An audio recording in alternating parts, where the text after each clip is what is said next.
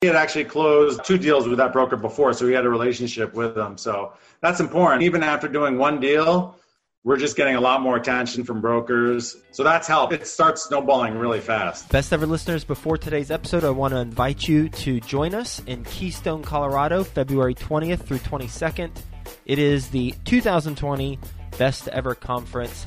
And not only do I want to invite you to join us, I want to invite you to earn 15% for every ticket that you're responsible for selling should you join as an affiliate for the conference. Great way to earn money. And also, if you're planning on attending, great way to pay for your ticket, essentially. You get enough sales. So you can go to bec20.com, and in the top left corner, it says earn 15% as an affiliate. You can click that, join the affiliate program, and you got all the resources that you need to share the good word about the Best Ever Conference in Keystone, Colorado. And we will be talking more about this on future episodes. But for now, go check out bec20.com and that affiliate page. You can earn 15% as an affiliate, and we will see you in Keystone, Colorado. Best Ever listeners, today's guest is being interviewed by Theo Hicks. You know Theo, he's with us every Friday on Follow Along Friday. You're going to get a lot of value from this conversation. So with that being said, let's get going. Hi, Best Ever listeners. Welcome to the Best Real Estate Investing Advice Ever show. I'm your host today, Theo Hicks, and today we'll be speaking with Gary Lipsky. Gary, how are you doing today? Very good. Thanks for having me. Thanks for joining us. I'm looking forward to the conversation and talking about what you got going on in your real estate business. So a little bit about Gary's background. He is the founder and president of Break of Day Capital, syndicates B and C class value-add apartment opportunities in high population growth areas. I'm looking forward to learning more about that investment strategy. He is both a passive and active investor, owning over 1,500 units, based out of Los Angeles, and you can say hi to him at breakofdaycapital.com. So, Gary, before we dive into the meat of the conversation, can you tell us a little bit more about your background and what you're focused on now? Yeah, I've always been an entrepreneur my whole life. I was shoveling driveways and auto detailing growing up in New Jersey. I owned a restaurant delivery service in college and co-produced 3 independent films in my 20s. I started an after-school business in Los Angeles, and we served over 9,000 students daily. But I always knew real estate was going to get me to where I wanted to be. When I looked around, the wealthy people either had their own businesses or owned real estate, and usually both. So when I even bought my first residence, I always was looking for value-add opportunities. And I kept finding houses that I can add value to and upgrading and moving into a nicer community for my kids. And I took advantage of the tax benefits and then was able to leverage that and turning it into some single family rentals and passively investing into real estate. And now, like you said, I owned over 1,500 units. And now I got into real estate full time a little over 2.5 years ago. Of those over 1,500 units, what percentage are you a passive investor and what percentage have you syndicated yourself? Passively, I would say about 90%. I have a 76-unit deal that I was a key principal on in Crowley, Texas, and a 42-unit in Tucson, and most recently signed an LOI for a 128-unit in Phoenix that I'm working on. So the 76, 42, and 128, those are your active deals? Yeah. Okay, let's talk about passive investing first, and then we can dive into the active investing. So I know a pretty common question that I see a lot is how do you not find a syndicator, because it's pretty easy to find a syndicator to invest with these days, but what's your process for vetting a syndicator? What would your advice be to someone who is doing their first deal? There's hundreds and hundreds of syndicators out there these days. So what are some things they should be looking at? It does get overwhelming in the beginning because you just don't know what to look for. So I would look at a lot of deals and learn from the different prospectuses to see how are people underwriting, get to know the sponsor. I mean, I have some friends that even go out. They've driven across country to meet with all the different sponsors to vet them before investing, which I love. I did not do that, but that's one strategy. So once you start looking at a few different properties in the same area, you could start seeing the differences and seeing what reversion cap rate they're using. How are they adding the value add? Does it make sense? Do the comp support it? So you start getting a feel. The more deals you see, the better acclimated you get. So those are some things to actually look for that they're doing in order to pick them to make sure they're doing things properly. Are there any red flags you can think of where if you're talking to a syndicator and they say something or you see something and you're automatically like, whoa, something is amiss here. I'm definitely not investing with this person. Yeah, it's surprising how many sponsors are wary of answering questions or don't have answer it in a way that it's okay if you don't know the answer, just get back to me and give me the right response versus just saying something where you don't know the right answer, or if they start backing away from the question.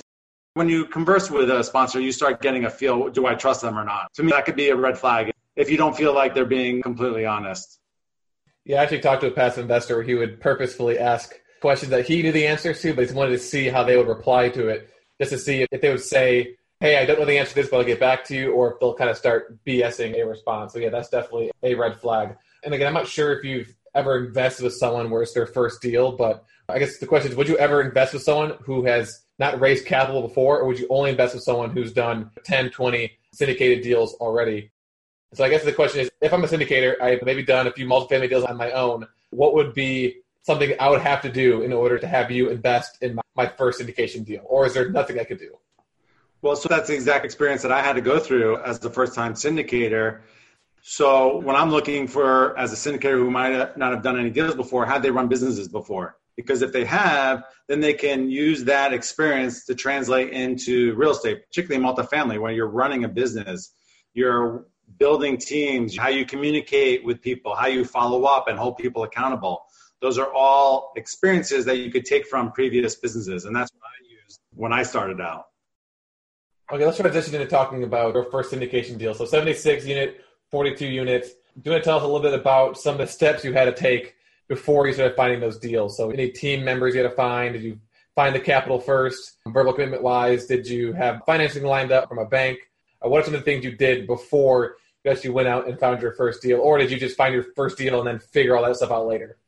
I was looking at smaller deals in the beginning and realized I needed to go bigger with the team. So the 76 unit, I was a key principal on.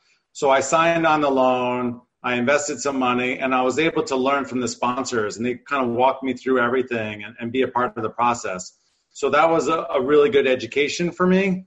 And then on the 42 unit, that's when I'm raising money. My business partner found the deal. We constantly underwrote it, checked the comps, kept evaluating it, and felt strongly enough by having that other person to bounce back the ideas, which was really important to have that level of confidence. When doing it on your own, particularly in the beginning, you think it's a good deal, but being able to run it by someone and going through the process really helps have that confidence level up. And, hey, you're not crazy and you're not doing anything foolish. Yeah, exactly. So for that 76 unit, you were on the GP because you were the loan guarantor, invested some capital, and I'm sure you learned a ton from that process. Yeah. And I know a lot of people might not have the net worth liquidity in order to do that. But on the second deal, you were able to raise capital. You mentioned you had a business partner, so I'll ask you about that in a second. But how much money did you have to raise for that deal? And how did you raise that capital? Like, who was it from? How did you position the deal to them, it being your first time raising capital? Yeah, we raised just over $1 million, and it was friends and family, people that I had done business with previously and trusted me, knowing that I had been successful before. But yeah, it's not an easy process your first time. But what you're doing is sharing an opportunity and something that you really believe in, and people buy into that opportunity. When they look at other places where they're going to put their money in, they see that this is a great opportunity with amazing tax benefits. They were excited to be a part of it. And you mentioned the benefit of the partner. Obviously, it is possible to do a syndication deal by yourself, but you need to make sure you know how to do everything, and most people don't know how to do everything. From what I've seen, it's you got kind of like the numbers guy and then the networking guy. So someone focused on the relationships, raising capital, other person at their computer, crunching numbers and underwriting the deals and maybe asset managing it. What advice do you have, A, on finding a partner, and then B, on vetting that partner? It's spending time with them and seeing if they have the same values as you. Do you trust them? How they look at deals? It's a process that you build over time. And the guy I'm partnering with, we kept running into each other at meetups. So developing a rapport over time. And we were both interested in a property together. So we went out there together and looked at it. And over time, it was clicking. I appreciated how hard he worked. And I can rely on him, and that was really important to me. And obviously, he felt the same way about me. How did you find the 42-unit deal, and how did you find the deal you're currently working on, that 128-unit deal? So the 42-unit deal, my business partner was already out there in Tucson, and it hadn't even come on the market yet. He was the first one to see it. So that's how we actually got it. It's certainly not the sexiest looking building, but tremendous value add opportunity. And it's in that 42 range, which is maybe a little bit bigger than some of the small players and smaller than some of the bigger players. So it was that middle ground, which was nice. But the 128 unit, one of the guys that came in on our 42 unit deal, he works full time, but he got this deal because he had done business with the broker previously. He sent to my business partner, and I got a text at like 12:30 in the day. He's like, "We're going to Phoenix tomorrow at 3 a.m. I'll talk to you later." So this deal was going to market, and we wanted to be the first ones to see this. So we drove out from LA, 3 a.m., and checked out the comps, walked every inch of this property. I was underwriting the deal on the computer the whole way back, 5 hours back to LA, and just going through every single scenario. And we thought this was a great opportunity. So we got it by out hustling others and being one of the first to see it. And we didn't get into a bidding war. We aggressively went after this property, trying to avoid best and final, because I've been in best and final a number of times and have lost. And I thought this was a really good opportunity. And if we could take it down right from the beginning, then let's try to do that. So both those deals were off market. That second 128 unit was, you said it's someone who invested in the first deal, knew the broker, and then sent you that opportunity, and then you were able to get it before it went to market, right? Yeah, he had actually closed 2 deals with that broker before, so he had a relationship with them. So that's important. Even after doing one deal, we're just getting a lot more attention from brokers. So that's helped. It starts snowballing really fast. So it's been really nice. Yeah. And that 42 unit that was off market through your business partner, was that also through a broker relationship? No, certainly he's looked at properties with the broker before, but he really didn't have that strong of a relationship. It was right time, right place, so we're able to grab it. All right, Gary, what is your best real estate investing advice ever? I would say out hustle and be creative on solutions. It's worked for me in all of my businesses in the past, and it's worked in real estate as well. Do you want to give us an example of a creative solution? Maybe not real estate related, but on one of your businesses. Let's go with if you can think of anything. You said you made some films. That's very interesting. What are some creative solutions you had for that? I'm sure that was... Sorry, for what? You said you created films when you were in college. Is that right? Yeah, in my 20s. Well, the company that was handling one of my foreign distribution sales, they were going under. And I said, we had a deal with Germany for $50,000 for the rights for the film. And I said, give me the number of the person, I'll get that money myself. And I would wake up 4 a.m. and just call every single morning for like 2 months. And I got fully paid. And most people like, Germany never pays, or they give you a discount, and I got the full amount after 2 months just calling myself. Yeah, that's definitely hustling right there. Yeah. All right, Gary, are you ready for the best ever lightning round? Yeah, let's do it. All right, first, a quick word from our sponsor. Best ever listeners, go to bec20.com. Look in the top left-hand corner. You can earn 15% as an affiliate. You can join the affiliate program and participate in the conference that way and basically earn a free ticket to the conference, bec20.com. Have you heard about the latest podcast for entrepreneurs called Tough Decisions? Listen to Dan and Danae Hanford as they interview successful people from around the world about tough decisions as entrepreneurs. Visit toughdecisions.net and be sure to subscribe to their free weekly entrepreneurial email. That's toughdecisions.net. All right, what's the best ever book you've recently read? Millionaire Fastlane by DJ DeMarco. If your business were to collapse today, what would you do next? Well, I would reflect and learn from what went wrong and get back right at it again. Besides your first deal and your most recent deal, what's the best ever deal you've done? I'd have to say my personal residence right now. I bought it and I knew it was a great value add opportunity and fixed it up. And within a couple of months, the value went up $250,000. What about your worst deal? Worst deal had to be student housing. We bought this as a passive investor and they just built up too much student housing in that area. So now we're struggling over there. What is the best ever way you'd like to give back? I founded Core Educational Services and it was 2006. So we service underserved youth in LA, and we've had a tremendous impact over the last 13 plus years. And then lastly, what's the best ever place to reach you?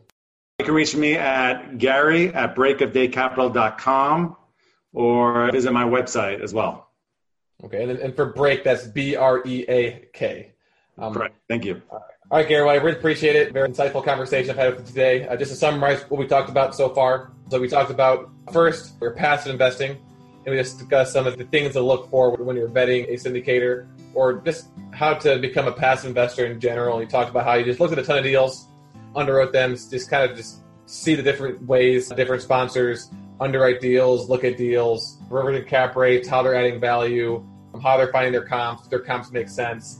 You mentioned that you had a buddy who literally drove across the country to meet all these people, so that's definitely one strategy that will definitely work. And then some of the red flags we talked about was really just character flaws. So if you ask them a question and they either refuse to answer it or they do answer it, you can obviously tell they're kind of making up an answer on the fly. What you want to see is obviously them knowing the answer, but if they don't, at least saying, you know what, I'm not sure the answer to that question, but I'm going to go look it up and I'll get back to you within a few hours or something like that. And just kind of trust your gut. And if you feel like it's someone that's not trustworthy, that's definitely a red flag. And then we transitioned into talking about active investing, and he provided some solid advice about how someone who has never syndicated a deal before can attract capital from friends and family. And you mentioned you need to focus on what you have done in the past. And so if you've done real estate deals, focus on that. If you've started businesses before, focus on that. And in particular, focus on the skills that you've learned from those experiences and how that will help you conserve and obviously make them money. We also talked about how you found your business partner and some tips on forming syndication partnerships on the GP side, so finding a GP to work with. And it really comes down to spending time with them and not rushing into it, making sure that your values and kind of your core missions are aligned, and again, going back to that trust factor. And then you mentioned that you actually met your business partner at a meetup group, which is pretty cool. Then you mentioned lastly about finding deals. And so your first 40 unit was kind of a right time, right place deal, but you talked about on the 128 unit, how you found it through hustling. So your business partner said, hey, we're going here tomorrow. I'll see you at 3 a.m. You drove there at 3 a.m. You visited the comps, you drove the property. On the way back, that 5-hour drive, you underwrote the entire time and were able to get your offer in before you had to go to that best and final sell around. And something else interesting that you mentioned was most people want to find those off-market deals from brokers. And most brokers are going to want to see some sort of track record. And it seems, at least for you, one deal was enough to start getting a lot more attention from brokers and seeing more off-market deals. So I'm sure a lot of people who are listening, that's something they like to hear. Just do one deal and then you can have the chance of getting those off-market opportunities. And then lastly, your passive advice, which kind of summarizes everything you've talked about, which is hustle and be creative about your solutions, and plenty of examples of that throughout the conversation. So I appreciate it, Gary. Again, you guys can say hi to him at breakofdaycapital.com, and he also provided his email address. Thanks for joining us today. Have the best ever day, and we'll talk to you soon. Thanks, Neil. Have you heard about the latest podcast for entrepreneurs called Tough Decisions? Listen to Dan and Danae Hanford as they interview successful people from around the world about tough decisions as entrepreneurs. Visit toughdecisions.net and be sure to subscribe to their free weekly entrepreneurial email. That's toughdecisions.net.